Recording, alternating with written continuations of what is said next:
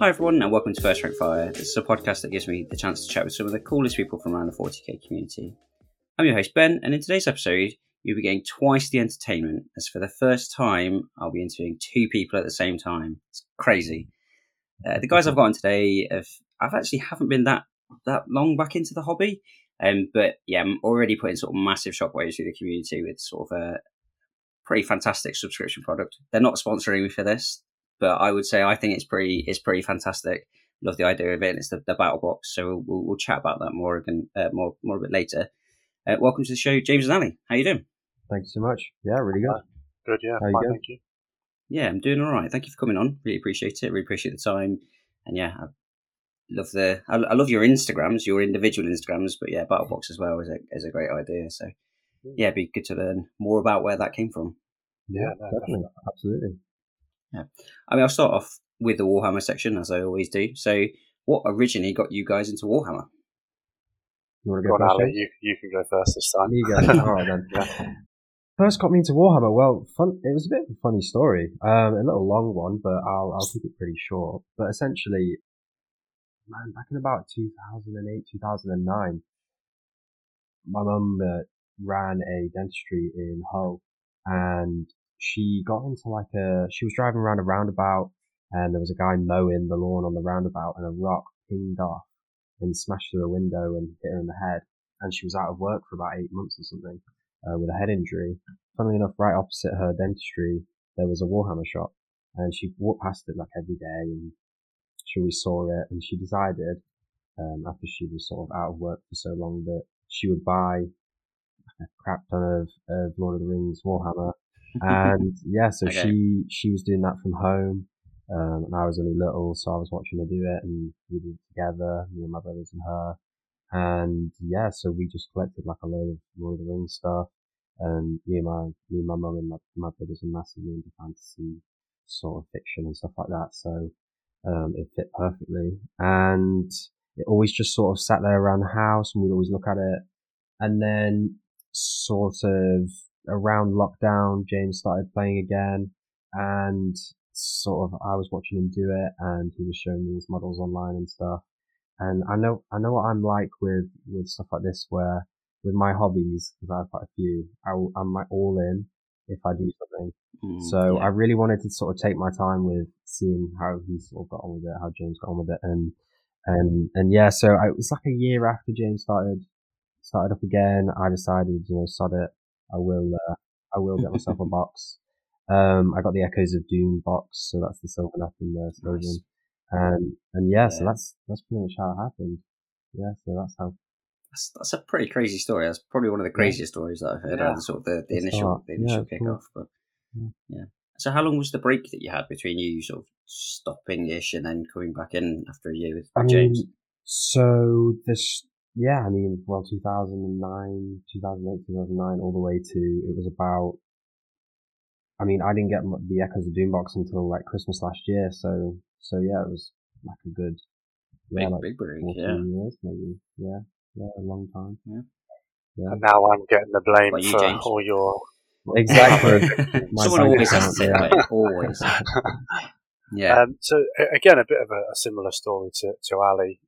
Thankfully, no injuries occurred in my story, but basically, when I was a kid, Lord of the Rings was out. My neighbours were a bit older than me, and they had some Warhammer, and then I sort of went to the shop and then saw, you can buy Lord of the Rings Warhammer as well. And then I got into that, and then one of the sort of earliest memories I have of it is them subscription magazines, the Lord of the Rings subscription magazines. Yeah. And I think again I mentioned it on a previous podcast, sort of going down to the news agents and picking up the magazine and wondering what's going to be in it this month, and what models are you going to get. It was sort of that surprise element and that excitement that really sort of got me hooked. And again, one of my friends that I went to school with lived in the same village as he started collecting it at the same time as me, so we agreed that he would be one army, I would be the other, and I went with the evil side, so I was the Uruk-hai and Sauron and all that.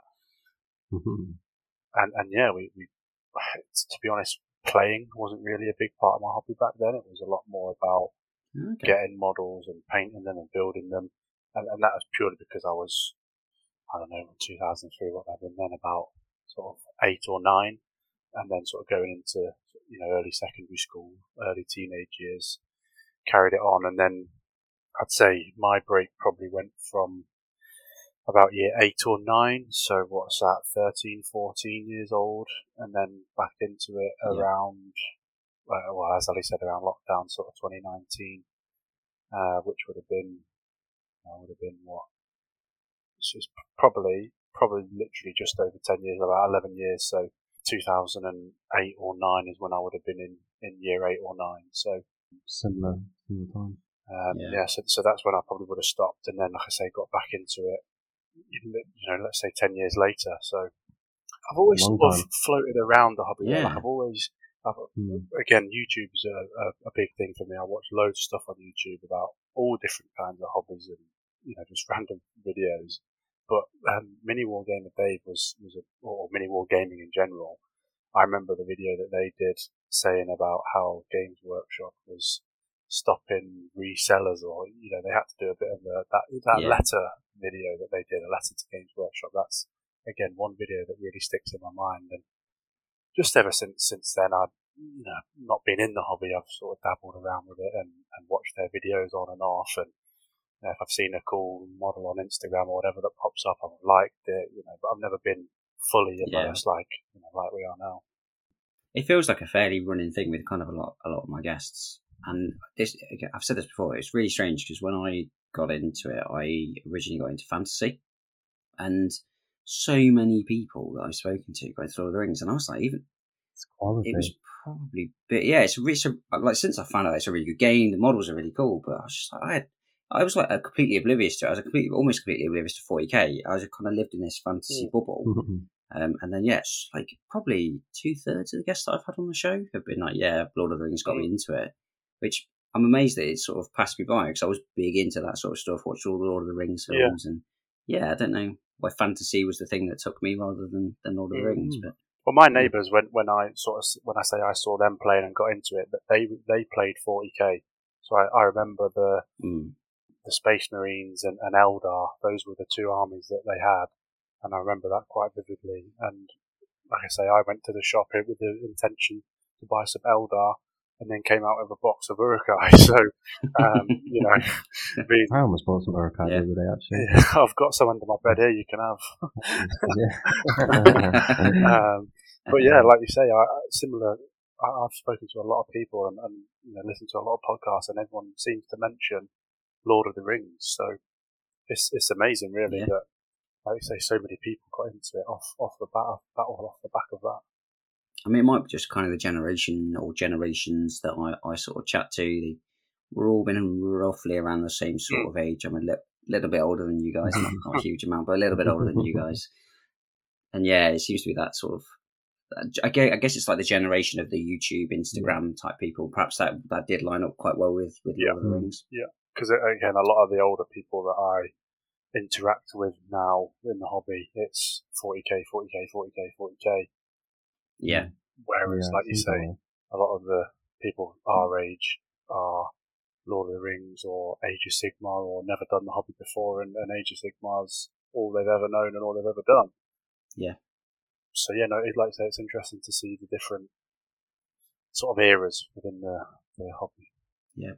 Did you guys come back into Lord of the Rings, or did you come back into Sigmar? Or? No, yeah, Sigmar. Yeah. I was just looking online, and I thought, I've done Lord of the Rings, I've done 40k. I had a bit of fantasy, but again, that was when I was just getting into the hobby, so it didn't really captivate me as much as Lord of the Rings stuff. Yeah. So I just never carried on with it. But then I saw the Age of Sigmar stuff, saw that it was their new flagship game, and blah blah blah. Yeah. And it was easy to get a start painting box. I actually went to the Warhammer shop in Birmingham, which is probably the closest or easiest one for us to get to. And I walked in there, and they had a start painting paint set for, I think it's about maybe £12, £15, and I think you get 2 models, or maybe one model and a couple of paints. And I think they've still got that, actually. I was there the other day. Yeah. And I think they're bringing out a new one for 10th edition 40k. I think they are trying to keep them going. As I think it comes with like the 40k one. Sorry, is kind of like one of the Inferno Marines and one of the Gaunts or something like that. So yeah, they're still running with it. I guess it's a really good way to get people. Well, without that, I probably wouldn't have started again, to be honest, because it's spending £20 or £30 on a box of models that I've then got to buy, clippers for, and then I've got to get glue, and the start thing is push fit, so it's easy to build. You don't need any glue. The first time I did it, I used like a really blunt hobby knife as well to cut the models off the sprue, so I didn't have to buy clippers. Just to see if I enjoyed it, if I wanted to do it again. You don't need to spend all the money. Then once I enjoyed it, I thought, how can I do this hobby a bit more economically? I've got the paints for the Stormcast, or most of them. I could add a few different ones for, highlighting and, glow effects or whatever. And then I bought the Minion box, and that's when it just took off for me. This is such a cool box set. Yeah, it's a really good. I mean, I've not played Sigmar. When I came back and I got into 40k to the group that I was in, but obviously my background, I always played fantasy, so I look on Sigmar with a lot of envy. Some of those models are just incredible. Well, I recently got the Krondis for the Storm Drake, Stormcast Dragon from the subscription magazine, the Green Book kit. So I don't subscribe to the magazine, but I actually picked it up off eBay for £60. Obviously, the model itself, if you bought it from Games Workshop, £105, I believe. So a decent saving for the model, and I built it yesterday, and it's massive. It's huge. Absolutely awesome. Honestly, really cool. So cool. Yeah. I think that's one thing with Skaven that I feel like I miss out on is the really big models. Like the biggest model I've got is like the Vermin one. He's even quite wispy. So yeah, that's something that I would love is like a really chunky rat, like a big one. Yeah, I guess they don't really have that many. No. I guess you've got like the catapults and things like that. Help it, but they're not. He's not really that big. I guess for a rat he is, but big rat with wings, something like that would be cool.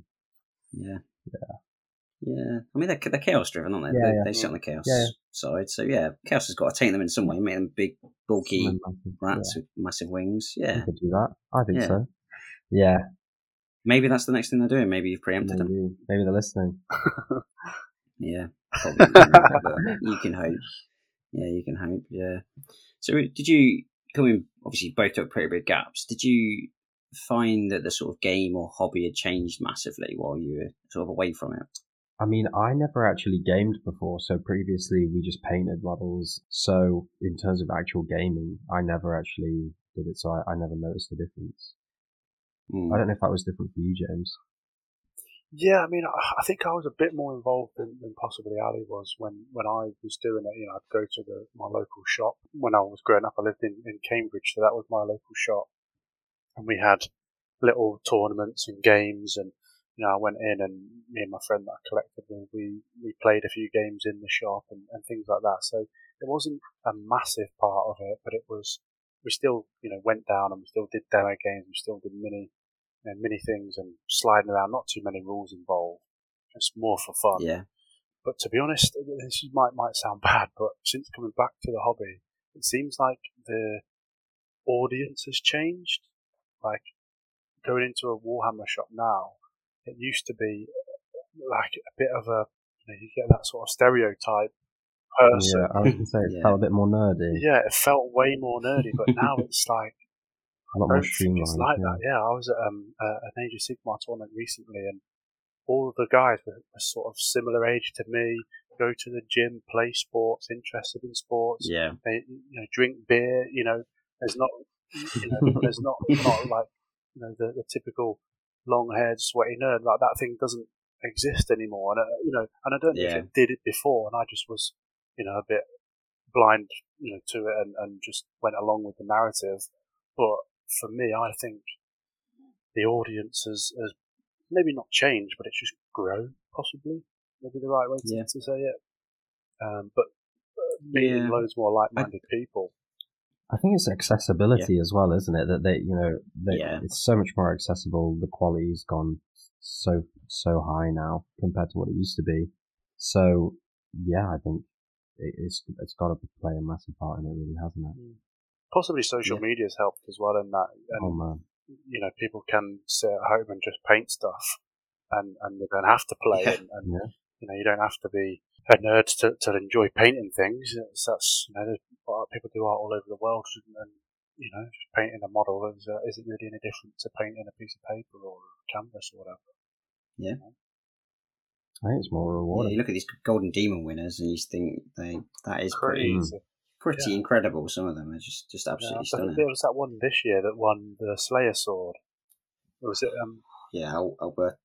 Is it a Lumineth model? Yeah. That like a sort of a high. Yeah, it was. Yeah, and that was just insane, like absolutely ridiculous.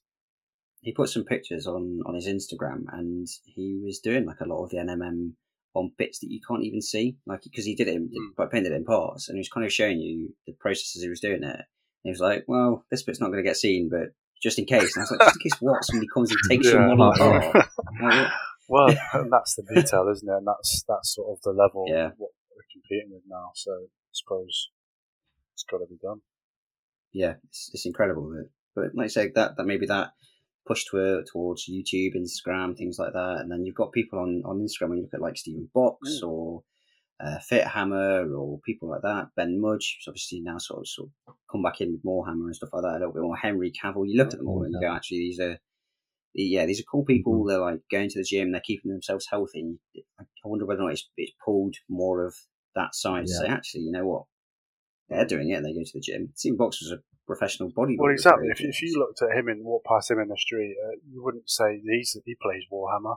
Like you just wouldn't. But he's watching some of the podcasts he's been on recently. He's like a super geek, like the rest of us. So it's cool. Yeah. It's really cool.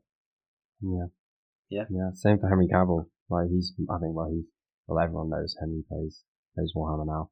He's very vocal about it, and he normalizes it every chance he can get.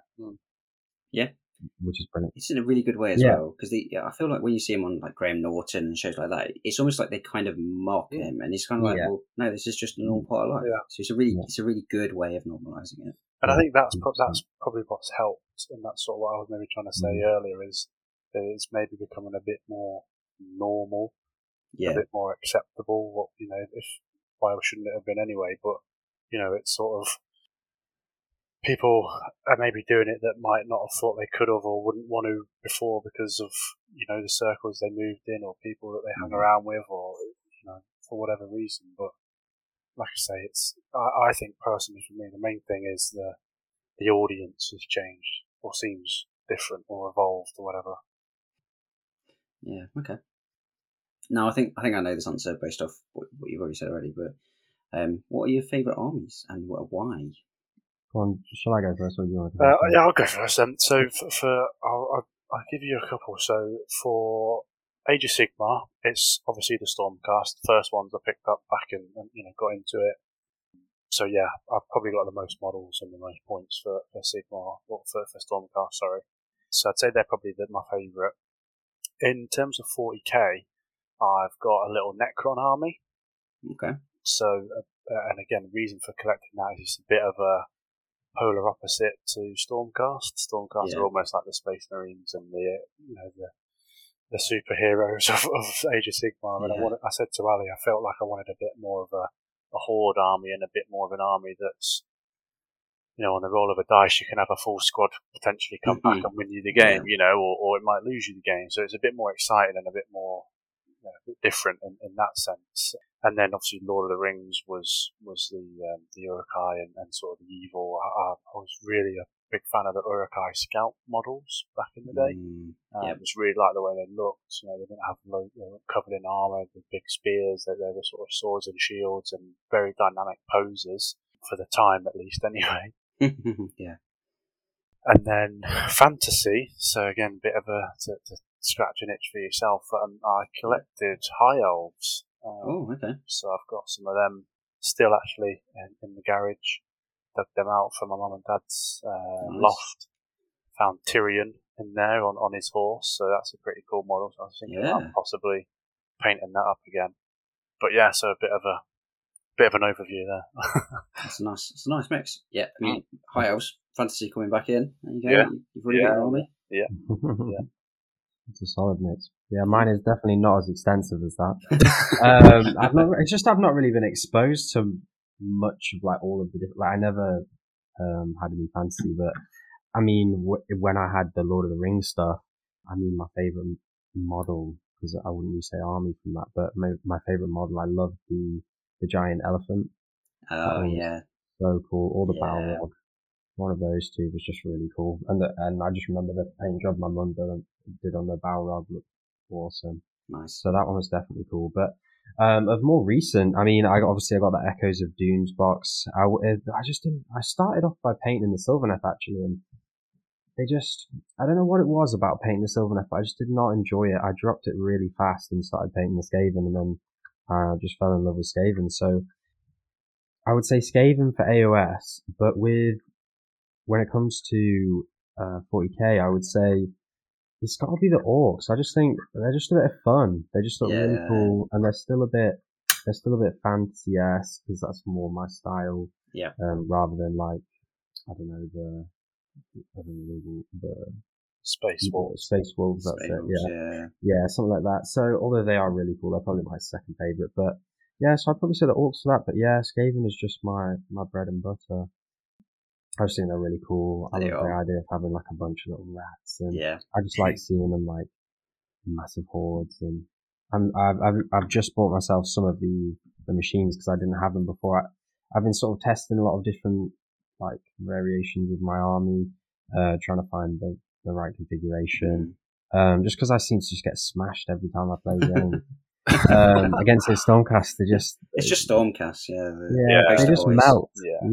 So I've just got the Doom Wheel and the Warp Lightning Cannon. The Warp Lightning Cannon. Oh, yeah. I'm excited. I'm not. I mean, it's going to kill itself after a turn or two. Well, this is it. So I've got a Warlock Engineer, so he'll warp it up, and then it'll be gone. But it'll be great fun. So yeah, I'd say Skaven. I just think they're really cool. I just think they're a bit of fun. Yeah. When I first started getting back into Warhammer, I picked up the which box was it? It was still fantasy. So it was still fantasy when I was sort of dabbling back into Warhammer, and that was Skaven in there, and it had the big they're like rat ogrins or whatever they're called. They're like the big rat ogres, the big rat ogres, really I picked up those, and I think I've still got them somewhere. I think I used them for D&D for a little while. They're really cool, big, beefy models, and then you've got all like your little tiny rats. Gribbly guys. I think Skaven are cool. Yeah, they are cool. Honestly, I really love them, and I love how every sprue, if they've got spare space, they will just put shit tons of little rats around the edges. Honestly, it's great. So I can just litter my bases with these tiny little rats. That's what it should be. Yeah. Yeah, absolutely. Yeah. Haven't they got the endless spell that's just rats? Yeah, the Vermintide. Yeah. I've ordered it. I've ordered it from Element Games, and they keep delaying it. Because I think it was on. I think Mini Wargaming were running Skaven on their new narrative. I think Scary took it, or Scary's guest. Yeah, I think Scary took it, and once I think one of the guests took it, and then Scary took it, and it just ran riot in both games. It was so funny. Yeah. It's like you move 8 inches each turn, and anything within 3 inches at the end of the movement phase takes D3 mortal wounds or something like that. It was great fun. It's so strong. It is, and just forever, just keeps going. I like the Lightning Vortex. Yeah. What's the other one? There is another one, isn't there? I have no idea. Like I say, AOS is my thing. I've just seen those played, and I was like, they're really cool. Yeah, they are. I'm waiting for them. The second I get them, I'll be using them. They're in my new army. Nice. Yeah. Honestly, I'll have a quick look, see what the one is. It's going to bug me now. Yeah, I'm trying to think. You sent it to me the other day. It's the Bell of Doom. But I can't. Any. That's it, Bell of Doom. So anything within 13 inches or something doesn't take battle shocks. So that's brilliant. That's really useful for Skaven. Yeah, absolutely. So, and it means I don't have to take my Plague Freestone, Plague Furnace, which is, I take that that anything within 13 inches doesn't take battle shock, but now I can take the Screaming Bell. Nice. Way less points as well that way. I think it's actually more points to Screaming Bell. Oh, well, I guess you've got that. Yeah. That's a big bubble of but it is. It's a big chunky. Yeah, I think it's because if you crack the bell, you get a Vermin Lord, which is like up to 400 points. So okay, that's why it's more points, which I'm yet to do. So cool. That's going to be really fun. Yeah, I'm sure James will love that when it happens for the first time. Yeah. Yeah. Nice. I mean, it's we kind of talked about it earlier, but for me, it's really strange chatting with people who sort of main focus is Age of Sigmar. I generally play, I play 40k. I mainly talk to 40k players. I used to kind of see yourself a lot of you see on Instagram, and a lot of people you sort of see around are like big 40k. See, I don't know whether it just seems to be better on Instagram, but kind of what drove you that way over going 40k as the sort of the restart? James, I'll go with you first. I'll direct it this time. Yeah, that's fine. Yeah, so I think for me, there was a bit more. This whole shooting side of 40k just didn't really appeal. Like, you can move a bit and then shoot, and then sort of that's it. Whereas in Age of Sigmar, you can move, you can shoot, you've got spells, you've got then the combat phase. So there's like a bit more of a range of things that you can do or can happen. So I just felt like you could possibly tailor armies in different ways. If you wanted to have a heavy shooting army, you could do that. If you wanted to have a really strong combat army, you could do that. If you wanted to have a really quick army with chariots and horses and whatever, you can do that. I just felt it was a bit more versatile, and I heard all them sort of horror stories of you play against Tau and in turn 1 you're dead. And it's like, why do I want to drive an hour to a tournament or to play someone to just lose within 20 minutes and I don't even get a chance to have a go, and then I pack up and drive home? Like, it just doesn't appeal. Whereas Age of Sigmar, I don't think I've played a single game that I personally haven't been involved in where it's finished with it, sort of before at least 3 or 4 rounds. Yeah. So there's always back and forth. There's always a chance for the other person, and even in one of the games recently that was actually happening next to me, the guy was losing the whole way through, and then he managed to get a double turn, and he ended up winning. And it can just flip, switch so quickly like that. Whereas in 40k, like I say, if you're against Tau and you go second, you might be lucky to have a first or even a second turn. So it was just that appeal, and that, like Ali said, that sort of fantasy lore and that fantasy aspect. It just appeals more to me than space. I'd rather watch Lord of the Rings and Star Wars. So yeah. What about you, Ali? Was it just James getting into it, or was it something else? Yeah, I mean, James, obviously he got that Dominion box set, and then I was using the Yorick War Clans to battle him against his Stormcast. But it actually wasn't that. I mean, I'm massively into my fantasy fiction, and not just reading mainly, to be honest with you, mainly movies. But yeah, I get it from my mum. She used to be a massive D&D fan when she was my age. Yeah. And yeah, we just love all things fantasy, really. Harry Potter and Lord of the Rings and all of it, Game of Thrones and everything, just like that. Yeah, the medieval sort of fantasy and stuff like that. It's just great. Yeah. It just appeals to me way more than the futuristic stuff. I mean, I love like Star Wars, and I love Star Trek and stuff like that. Like, it's a really great watch. It's just, I don't know. If I could choose, like, to travel to any world, it'd be some medieval fantasy land with magic and wizards and goblins and stuff like that. It just appeals to me. I don't know what it is, but yeah, it is completely driven by that. Yeah. Oh yeah, no, I definitely that. I'd like to say, if it wasn't kind of for the guys getting into 40k, I probably would have done the same. Most of my reading listing now is it's fantasy based, but like it's similar to you guys, like Star Wars, stuff like that. But like if you were to go through my bookshelf, it is mainly about dragons or magic. Yeah, it's not really a 40k thing. Yeah, it sounds like you need to buy some Stormcast. I think I'd go down the elves route, and I'm not sure which really, because I love either the Lumineth or the Idoneth. I think they're both really cool. I love like the big turtle for the Idoneth Deepkin. I think that's one of the nicest models that TW do. I've got the Idoneth Deepkin, somewhere around here. I got the Fury of the Deep Box. I'm actually trying to get rid of it, so. I'm not sure my wife would be getting another army in a different game, but that is. I think it'd be one of those two. I love the Lumineth. I think is it Teclis? I think that model is just incredible.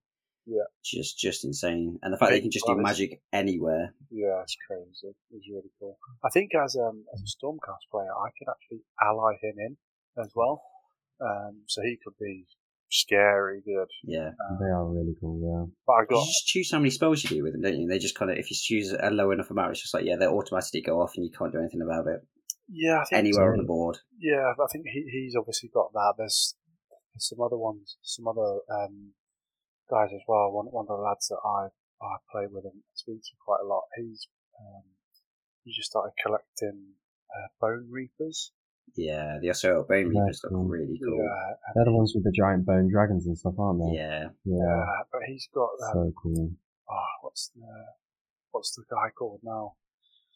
It's like a 900-point model, a massive chaos god or whatever it was. Can't remember his name. Oh God. But yeah, break my brain. Yeah, he said that he can cast like 9 different spells. So basically, every spell that army can do, and all of the generic ones, you can just do in one turn. And generally, when I play, I take one wizard that can do one spell and unbind one spell. So I'm like, well, if you play that, it's game over. Yeah. I think that they start with like a ridiculous amount of command points as well. They start with like 8 or 9 command points just because they have models on the board or something. Yeah. There's some weird way they can generate them, and he's got some like healing abilities as well with some of his models, and bring them back, and they sound really cool. Yeah, they definitely do. I feel like they came out not that long ago, didn't they? They are an Age of Sigmar army. I don't think they were they ever fantasy? I think there was was it like the Tomb Lords? They had the Tomb Kings, Tomb Kings. Yeah, I think it was the Tomb Kings. I think it's a similar concept, but yeah, I think the models are new for Age of Sigmar. And that model that I was thinking of is called Nagash. Oh, it's Nagash. Okay, yeah. Because he's the Skeleton Lord or something. Yeah, is he the god, like the god of death, basically, isn't he? Because he runs all of that. Because he's the one that gets really pissed off at Sigmar because Sigmar keeps reforging the souls rather than the souls going to Nagash. Yeah. But like I say, Ollie said he's like 900 points, and so generally it's a 2,000 point army. So to have him on the board, although we can do a lot, it's like quite a big chunk. So yeah, I think Fletcher's painted one of those from Tabletop Tactics, and Katie ran him the other day. And it looks ridiculous. Yeah. Typical Fletcher style, it's insane, but it's a really awesome model. Yeah, he big, cool. beefy model. Never seen him before. Yeah. Awesome. I find it really strange that he's in the game when you kind of look at the sort of leaders of the other factions that just aren't. We'll just put Nagash in, the sort of god of death. Yeah. Where's Sigmar? And people were saying that, like, obviously Teclis is in there, and he was like a god, wasn't he, or something? Yeah. And they were saying, like, why is there some in for some factions and not others? And you've got Sigmar, and bring him in and make him just the best ever. It's like there's one of the Skaven gods as well. One of the Vermin Lords. Oh no! Hang on a minute. No, it's not. They're like his minions. All of the Vermin Lords are like the Skaven gods minions. So yeah, it's not quite. They're like meant to be his like on Earth like embodiment. So I guess they're like the greater demons of the god of the Skaven. Yeah. They're cool. I guess that's probably the weird thing, definitely going over to 40k, is the fact that they've never really brought in any of those big baddies. There's not like the Emperor's not in it, none of the Chaos Gods are in it. There's not like Nid Queen or whatever, the Hive Queen or whatever it's called from Eternity. Yeah. It feels like they're kind of leaving this out, but now they're going to Primarchs and it's getting there a little bit more. Can you use those Primarchs in general 40k games? Because I've seen people sort of Some of paint. them you can, yeah. So Chaos have got 3. Magnus, Mortarion, and Angron. They're all playable in 40k. Some of the best models I've got: Mortarion and Magnus. They're incredible models. And then from a good guy Imperium side is Guilliman and the Lion, which I'm really pleased with. I'm a Dark Angels player. Yeah, the Lion. That's a really cool model. Yeah, I'm still waiting to get mine. Still waiting.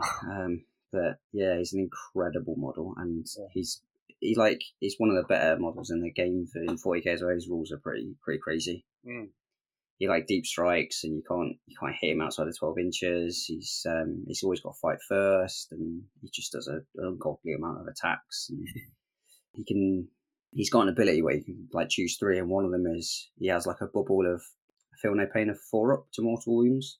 And Mortal Wounds now in 40k in 10th edition seems to be a lot more prominent. So it's just we've just got this bubble of Feel No Pain to Mortal Wounds. Good luck.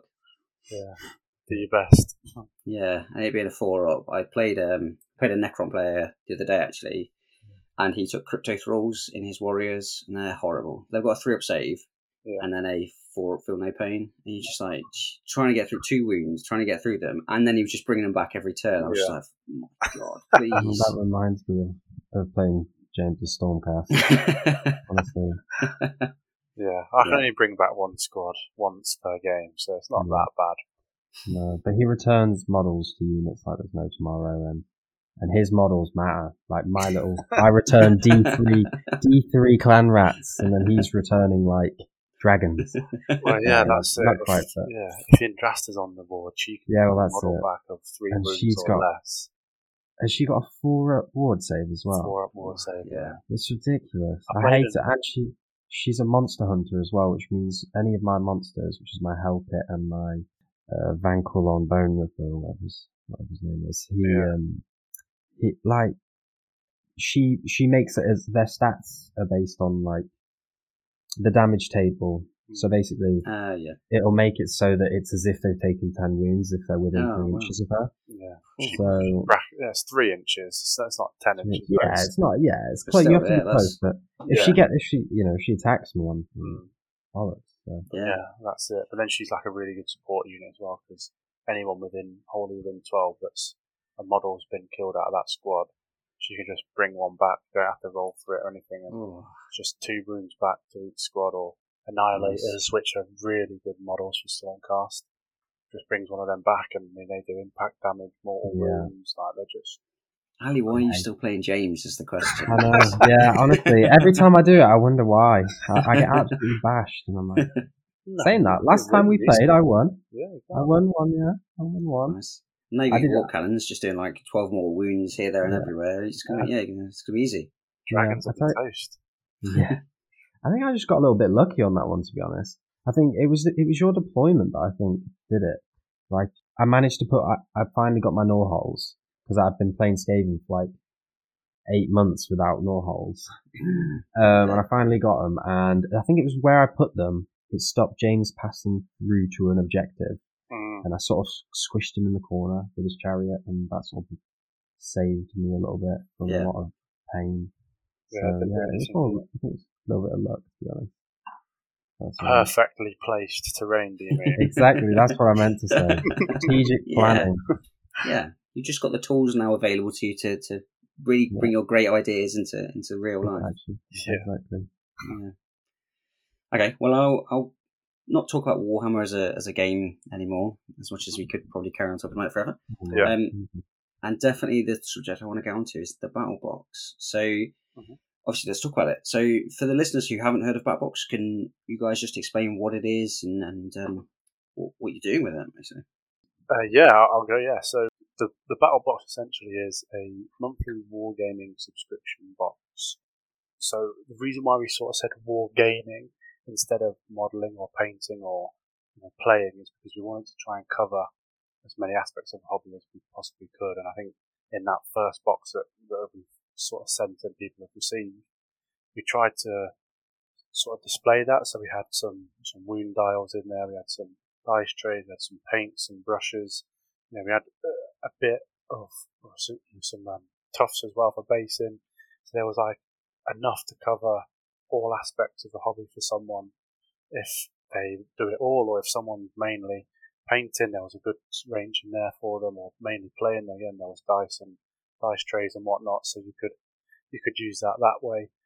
But I think the sort of route that we want to take it is we want to cover as many aspects of the hobby as we can, and we don't want it to be a normal subscription box where you might be getting end of line or out of season products that are pointless or and not useful.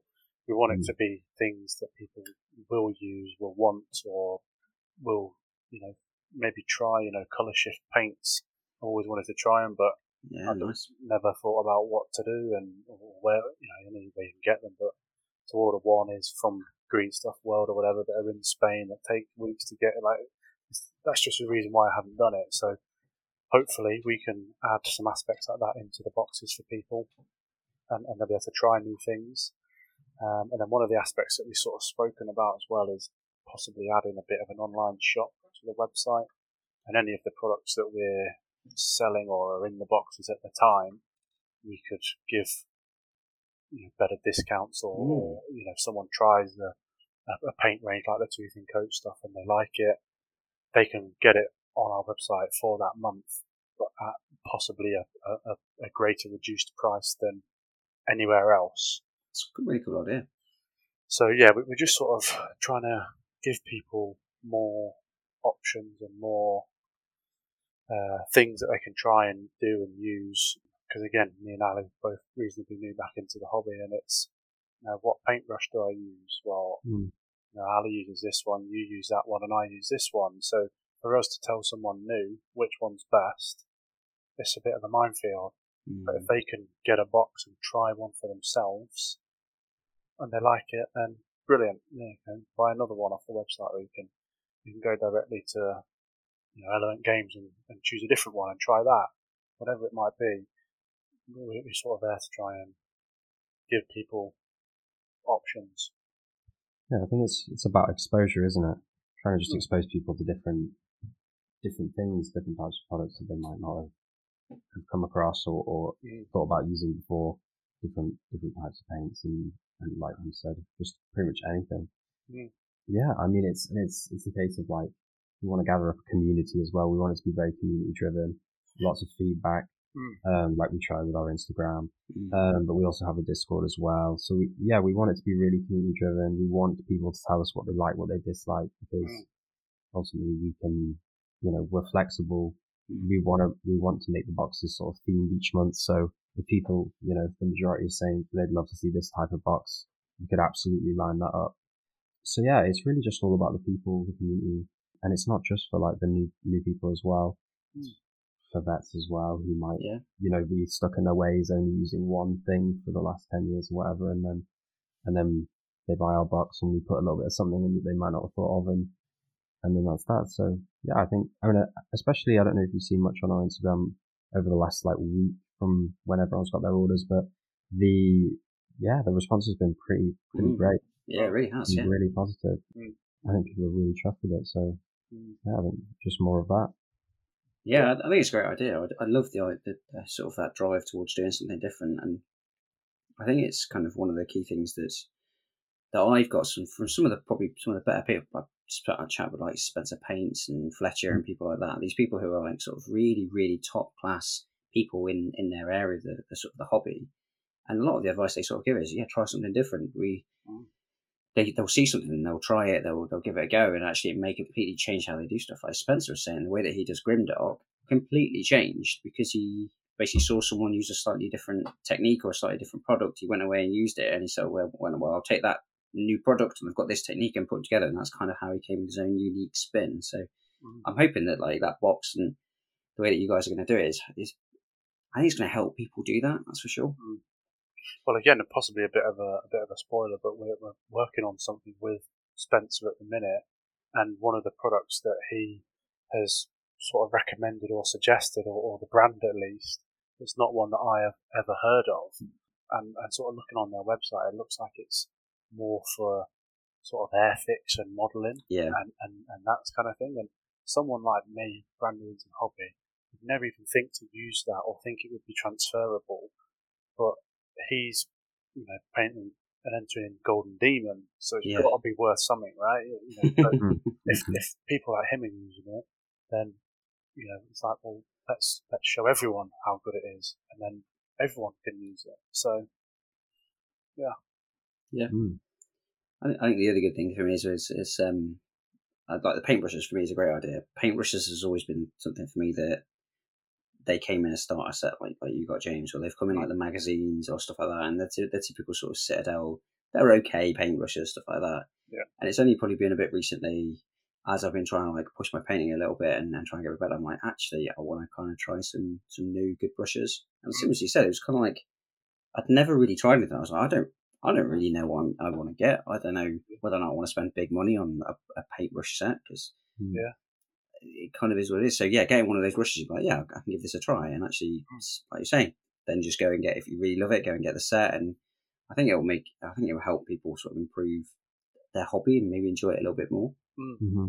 I think on that brush front as well, like for me, I'm similar to yourself. I've never really spent a lot of money on brushes. I got a cheap set from Hobbycraft when I first started again, and had about sort of 4 or 5 different sizes, and that was it. It cost me like £3. And then using I say a proper brush, but like a Kolinsky brush, a Rosemary and Co brush, it's absolutely worlds apart of how it performs. And it's like yourself, looking at brush sets, and do I want to spend £70 on 5 brushes? I don't know, probably not, so I'm going to give it a miss.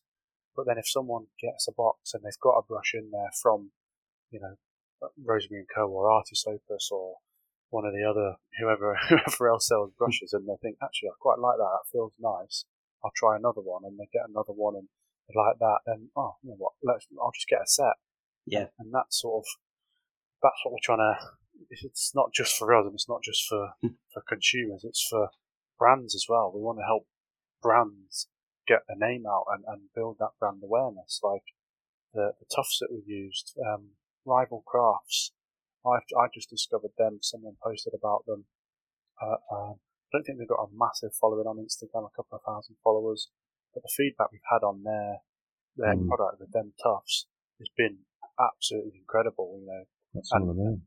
Oh yeah, there you go. Yeah, and that's sort of a little small family-run business making them.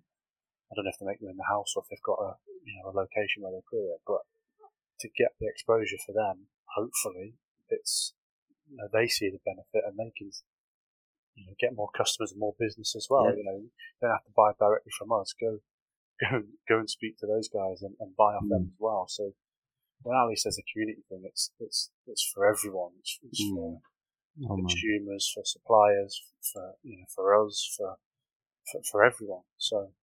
Mm-hmm. Yeah, absolutely. I mean, the stuff you kind of been putting in the definitely in the first box and stuff like that it feels like it's those additional things that are part of the hobby. It's not like so you got some paints in there, but it's not like Citadel paints and here's a set of 5 paintbrushes. It feels like there's stuff that people maybe take as like secondary thoughts, like tufts and stuff like that. It's always a kind of you find a nice tuft that you might want as part of a base and you kind of do it. Whereas you guys are kind of, like you say, bringing that exposure out. What kind of drives you to decide what goes into the box? I think a lot of it's been community driven. I think we've sort of drawn up what we want in the next few boxes and things like that, and what we would probably like to see in a box if we were the customer. But I think we did a lot of like market research at the beginning in terms of just chatting to people in the community, whether that's friends or people locally in the club or maybe people at an expo or something like that, but also just online as well, speaking to people on Discord and pretty much since the day we made that Instagram and started advertising it on our personal Instagrams for Warhammer, like people have just been asking loads of questions, and we just had a load of feedback on previous loot boxes that have been about and what people did like or didn't like. And funnily, it's mainly what people didn't like. So we've just sort of avoided the norm. Yeah. And we just we try to find things that are really fun and different and stuff that people might not have tried. We went to the UK Games Expo and talked to a lot of brands, and we talked to all of the major ones, but we also talked to a lot of little ones. And there's definitely some companies that do some different stuff that we're talking about putting in the next few months' boxes. Mm-hmm. So I think it's just that it's we spoke to people, we got a bit of engagement and a bit of feedback from the community and brands, and they told us what their customers liked, and it was a bit of that, really. Yeah, I was going to say that about that sort of differentiating it and sort of, I think it was almost a bit of a perfect cocktail of us being quite new to the hobby and us seeing all of the options and thinking, well, how am I ever going to try that? I've got to buy all these paint. I've got to pay for delivery from Europe. So I'm probably never going to bother. So for us, it's like, well, we can do something that brings these different aspects to people, and it's helpful. And obviously, we can, as a business, we can make a bit of money as well. Yeah. And sort of go from there. But like Ali said, with things being different, we've talked about obviously what we've got with Spencer coming up, a bit of a collab with him and a bit of a sort of tutorial on how he does some stuff. But we've spoken about having specific brand-only boxes. So certain brands have said that they'd be interested in doing, we called it sort of, in quotes, a sponsored box. Yeah. But I guess it wouldn't be, it'd be sort of a dedicated box to that specific brand. So it would be only their products and only their stuff. And, again, give people the chance to try it that might not. They go down to their local game shop and they might not have Colourforge sprays. They've only got a Games Workshop in their town, so they can only buy Citadel sprays. Yeah. So they don't know how good Colourforge is or how much more value you get. It's a bigger tub for less money. So it's all those different aspects of how can we bring things to people that they might not know, but again, a reasonable price at a reasonable value. We ultimately, like I said earlier, we don't want people to feel like they've bought it and just got a load of rubbish.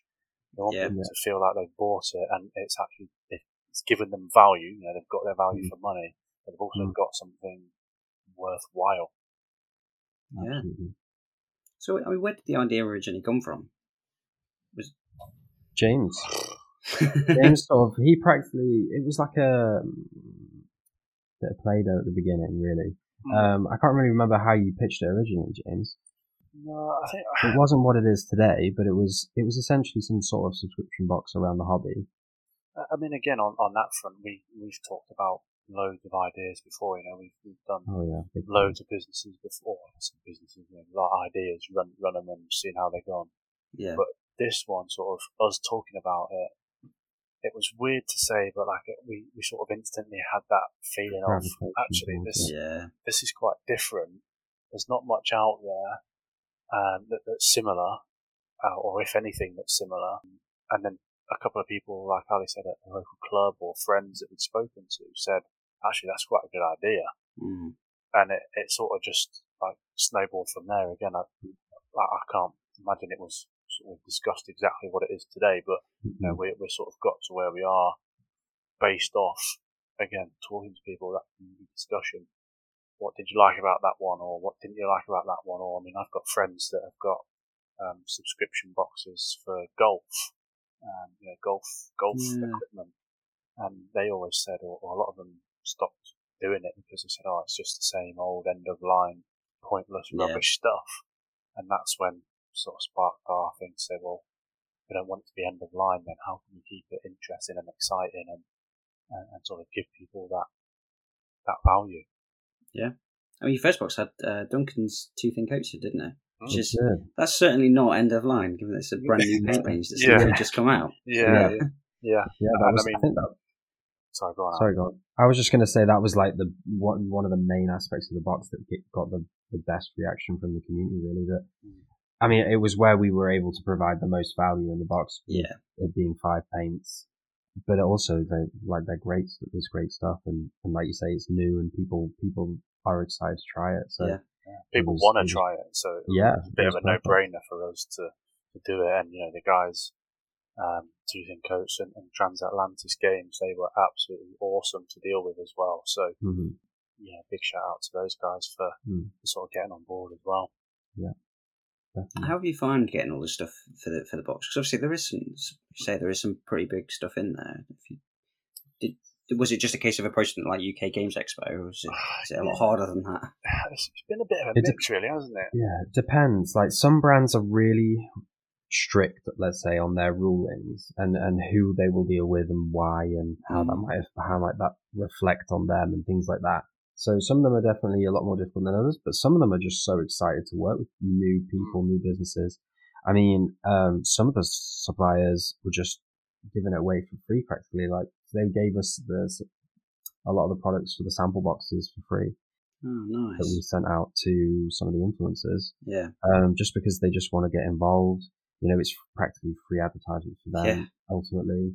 So yeah, it was brilliant. Like some of them just are very much eager to work with small and new businesses and get their name out as well, because it's a bit of a two-way street, really. I think that's the beauty of sort of a loot box, a subscription box, is that, you know, it's almost like an advertisement platform for these businesses as well. It's like you might be in our box and, you know, we're benefiting from you, but they're benefiting from us too. Yeah. So it depends. I think it's more like the size of the businesses. The bigger they are, I mean, like for instance, Games Workshop is just about impossible to work with. Yeah. You know, you need a brick and mortar location and all sorts. So, but then other brands, they don't mind if you're just online working from your house, and they will absolutely help. So, how many products do you need? What colours do you want? We'll send you an invoice and we'll get it shipped to you tomorrow. So, you know, it was literally that easy with a lot of the brands, and maybe giving away some secrets there. but literally, like I said, some of them were a bit more closed off to it, being a new idea and a new business, and some were really open. So it was, you know, a real mixed bag.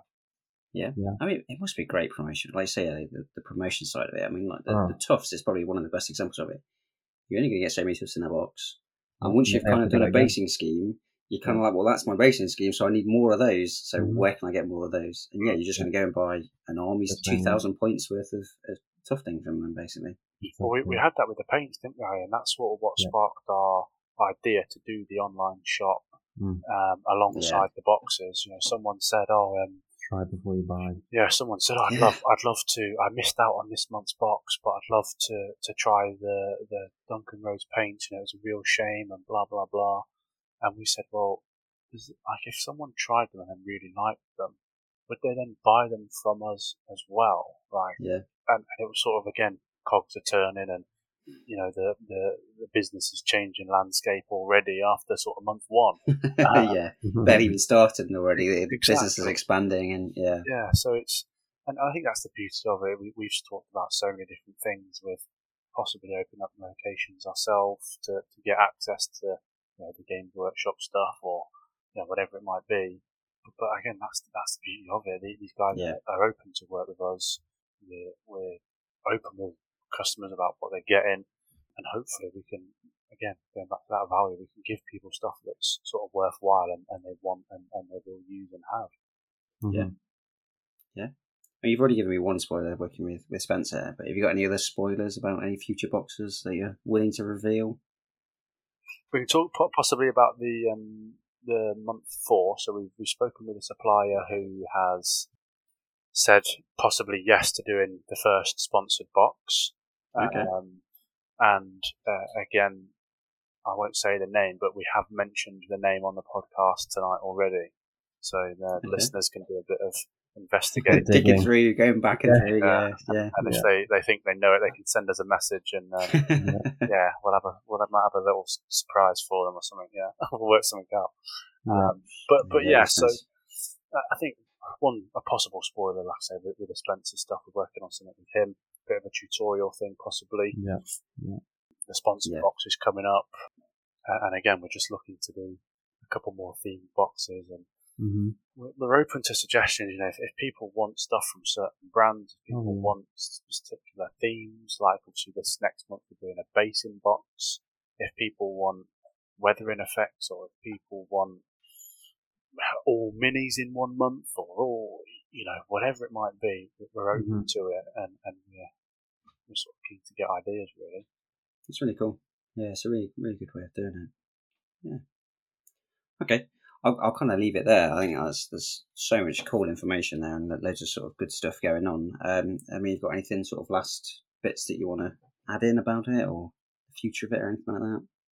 I mean, the future is very bright. I mean, it's ever expanding. We have so many ideas, and it's just finding the time. So I think, yeah, it's just a case of over time, it's going to rapidly develop.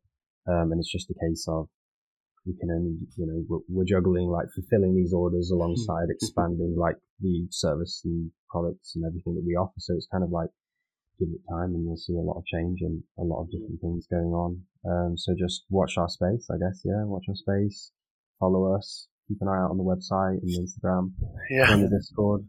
And I think sort of, just off the back of what I just said there as well is we want people to speak to us. We want people to be open with us. We want people's feedback. We want people's ideas of what they possibly want in the boxes. So, don't be afraid to reach out to us on Instagram. Don't be afraid to send us a contact form, email or message, because we monitor it. We look at it. We're interested. We're keen. We're active in the hobby ourselves. We sort of look at it from, if I was to receive that, what would I want? So, we want to know what hobbyists want. We want to know what hobbyists don't want. If every single man and his dog's got a pair of clippers, we'll know to never include a pair of clippers in the box because it's pointless. Yeah. So just be as open with us as we sort of can be with you guys, and like Ali said, we'll watch it grow, hopefully in that direction. Well, I'll echo again that I'm not sponsored by this, but I think it's a great idea. I think I'm really looking forward to sort of seeing the direction it goes. I think it feels like there's a definite gap in the hobby, and you guys are filling in a really, really positive and good way. So I think it's a cracking product. Hopefully it keeps going better and getting more and more from it. And thank you very much. Thanks a lot. Okay, I'll move on to my sort of last main topic, which is normally the shorter one, but obviously you guys kind of you've only been back in Warhammer fairly recently, so in theory you have a lot of other hobbies. Have you got any particular sort of interests or hobbies that you do to get away from BattleBox and the rest of life and Warhammer? Ali, I'll direct this one to you first. Sure. Yeah, I mean, so sort of how me and James sort of got into being friends and stuff was that I play a lot of video games. Definitely not as much of recent since taking on Warhammer again, but definitely an avid gamer. FPS games mainly, to be honest. But I do love survival games, stuff like that. I'm playing the Sons of the Forest at the moment. Nice, yeah. Which is solid. But I also, as like a wind me down, I play the piano. So, okay. So yeah, it's a little bit more creative. Yeah. Yeah, it's quite different. I know in theory there's quite a lot of people that play piano, but to do it as I feel like there's not that many adults that do it as a hobby. Right, yeah, it's like people learn it in school. I actually took it on after I left school, so yeah, it was like I found myself having a lot of time. When I started my job, I went from obviously being in school, and I did Saturday school in school as well. So I went from having one day and no evenings to having like all my evenings every day.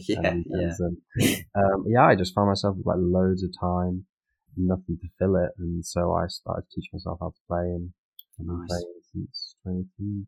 So yeah, it's cool. Yeah, it's good fun. I encourage it. Yeah, James. So mainly sport for me, to be honest. I play rugby. I played rugby all my life. Well, I say all my life since I was 7, nearly 29. So a long time. A fair chunk of your life, yeah. Yeah. Again, sort of going to the gym, watching sports. Again, sports is a big thing for me. But maybe more recently, on Thursday, I actually picked up a new puppy. So that's going to keep me very busy outside of the hobby and outside of BattleBox. Yeah. So yeah, but and again, sort of alongside that is games. Me and Ali, we game together. So whatever Ali's playing, I'm normally playing, and vice versa. So yeah, but for me, I would say mainly sports, to be honest. What puppy did you get? A English Cocker Spaniel. Oh, that's a lot of energy. Yeah. To be honest, you'd be very, very surprised, and I was surprised. Me and my girlfriend were talking and saying, like, is this what it's really like having a puppy? Because all he does is sleep. Oh yeah, and eat. At first. Then he'll get up and he'll have maybe 15 minutes in the garden, running around, biting and all that, and then it's back to sleep. So we were saying, like, is this the calm before the storm, or have we got Yes. Very much, yes. an angel dog? Like, what's going on? So yeah, my dog wouldn't really nap properly when we first got him. We had to basically hold him. So we basically just sat on towels, holding him in a towel until he go to sleep, and then he just Swaddle him. Yeah, so I've got a Labrador, Mm-hmm. and he is absolutely mental. He's 3.5, and he's still absolutely crazy. He still thinks he's a puppy. He's calmed down a little bit around the sort of 2-year mark, but yeah, he still thinks he's somewhat of a puppy. Yeah, dogs yeah, they're a lot of effort, but they're definitely worth it. That's for sure. Definitely, them cuddles and that that in the morning when he sees you and wagging his tail. Very excited. Yeah. That's I don't think that ever goes away. Our dog still does that. Typically, he gets a bit more excited around other people because he sees us all the time. But he did it the other day.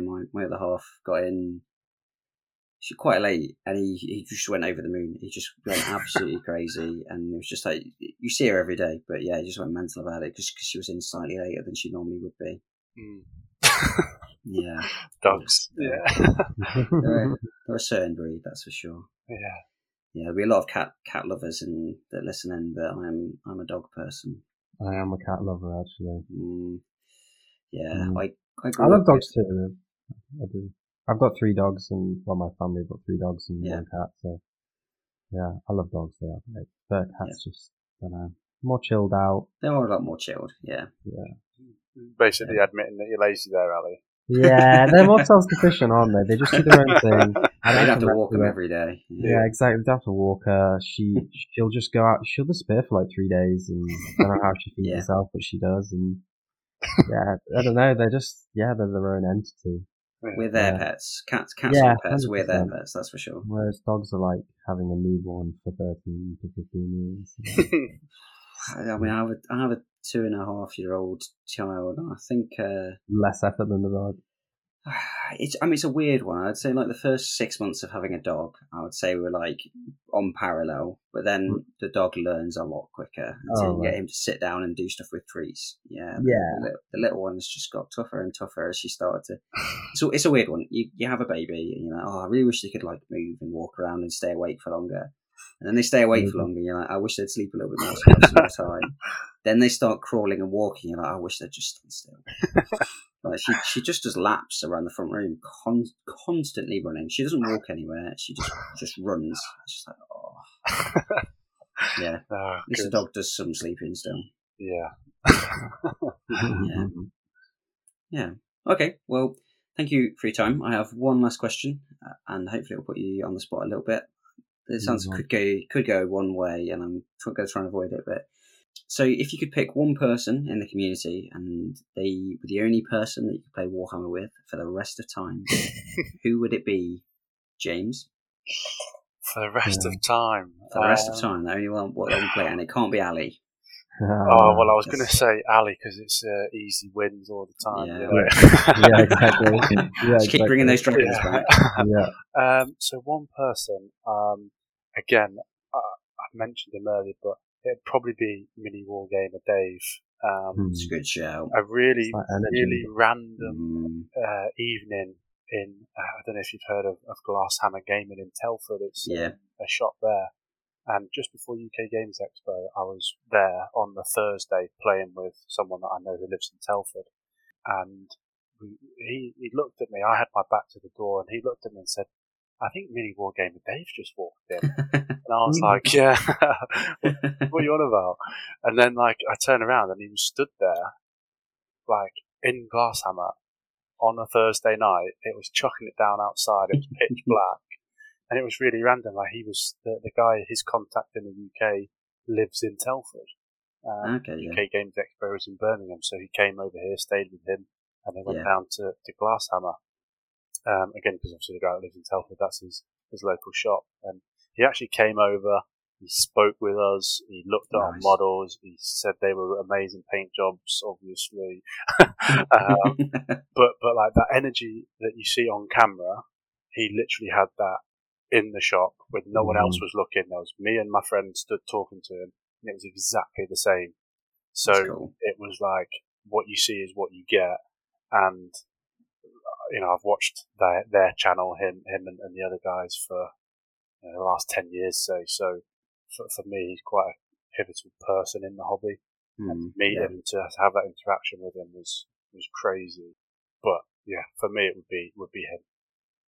Well, if I ever get him on the podcast, I'll point him in your direction. Yeah.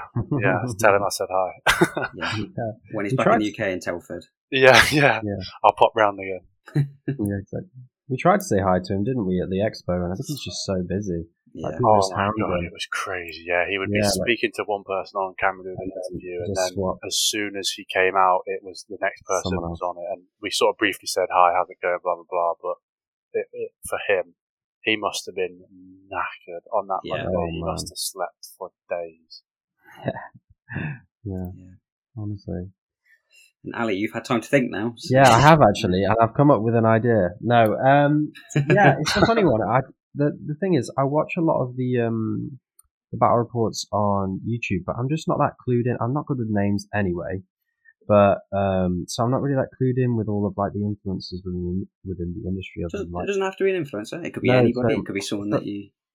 So yeah, that's the thing that the one person that is just extremely passionate about Skaven I've come across is this guy called Sam. He's the manager at the Birmingham Warhammer shop, and he's just like great energy, really, really enthusiastic about Skaven. I was there a few weeks back, and he was helping me reconfigure my army.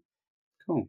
And he just knows like everything about Skaven, and I just know that I'd have a great time. He would help me learn to master them, and we'd have a great time, just like his Skaven versus my Skaven, and I just think we'd bash it out and it'd be really good fun. And he's like one of the, how some people in the hobby, they sort of narrate the whole thing and they almost make it like a Dungeons and Dragons thing, where they're the narrator, and he does that, and I just think it's great fun. It's really cool. Yeah, it's cool. I wish I could do the same. So I've bought a few Warhammer fiction books, some of it's from Black Library, and I'm going to start reading them because I quite like to do that. Start narrating your games. Yeah, it'd be a bit of fun. So yeah, I'd say Sam. Nice.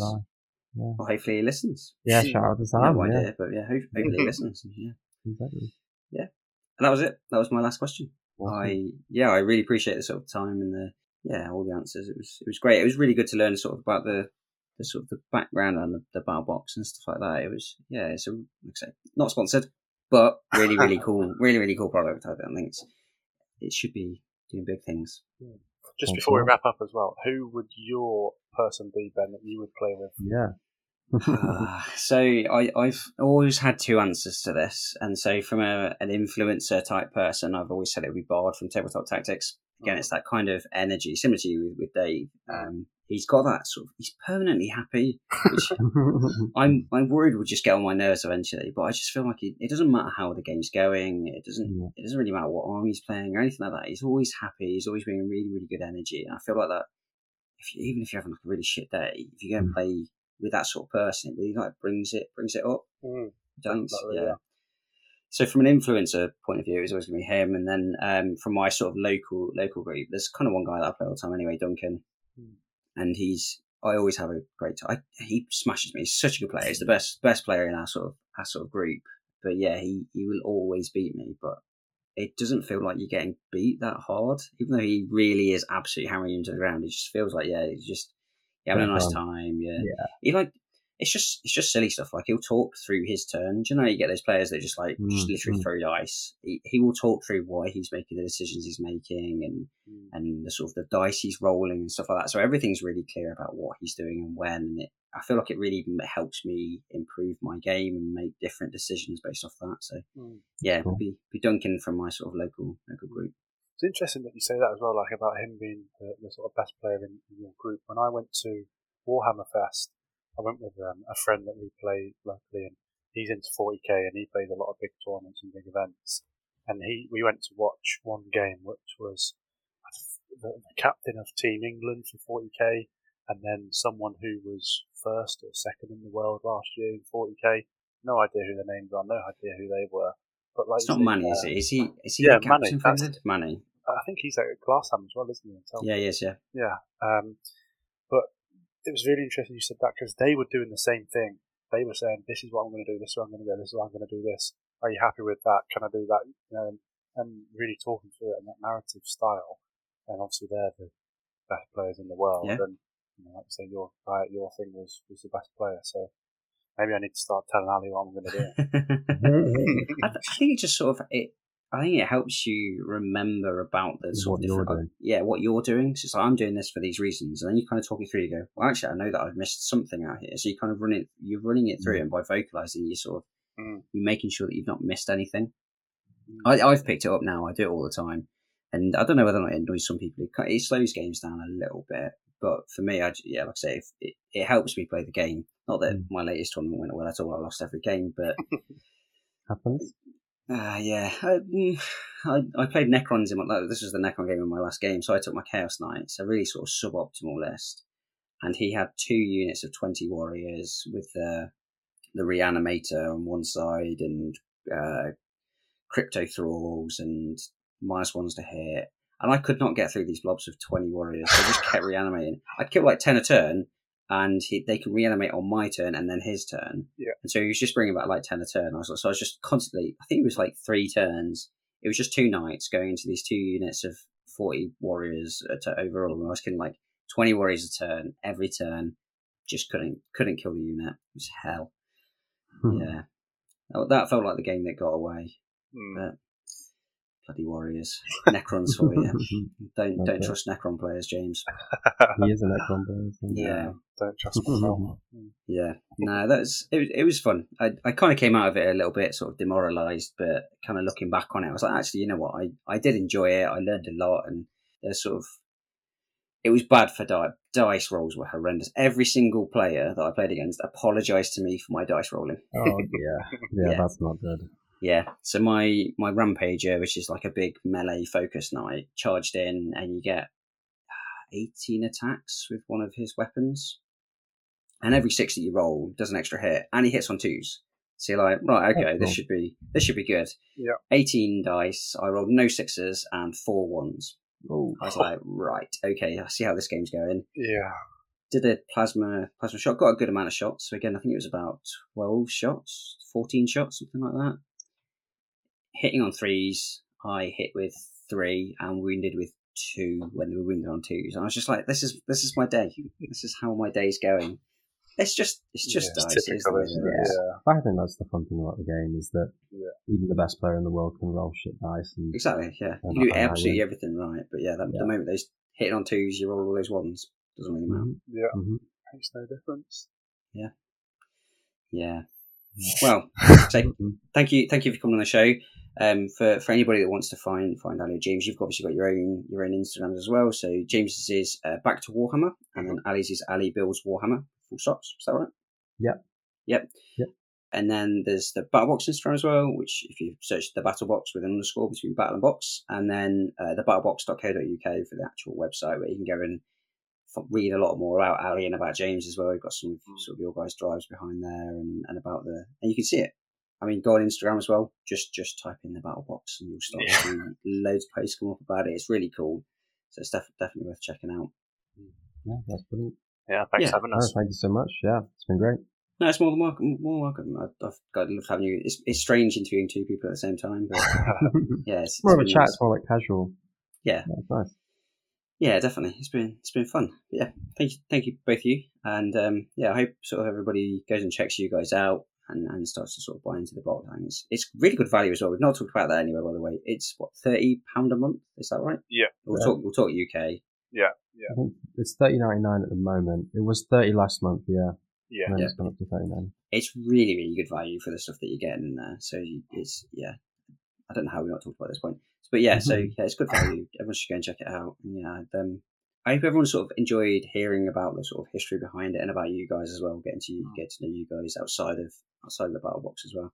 I have, certainly have. Yeah, we enjoyed doing these as well. We've done a few of these now, and we enjoy speaking about it. Obviously, it's our baby, so we want to try and promote it as much as possible. And again, thank you for giving us that opportunity. Yeah, absolutely. More than welcome. Yeah. I hope everyone else enjoyed the show today, and thanks as always for sort of joining us and listening to the podcast. I really appreciate all the sort of comments and the feedback, stuff like that. Similar to these guys, if you want to get in contact with me, please do. Absolutely love chatting with everybody. You can get me on Instagram, First Rank Fire Podcast. You can get me on Threads for the same thing. I'm on Threads. Not that I ever really use it, but yeah, I'm on Threads as well. And then worst case, you can email me, firstrankfirepodcast@gmail.com. Yeah, thank you all so much for listening, and we'll see you next time. Bye.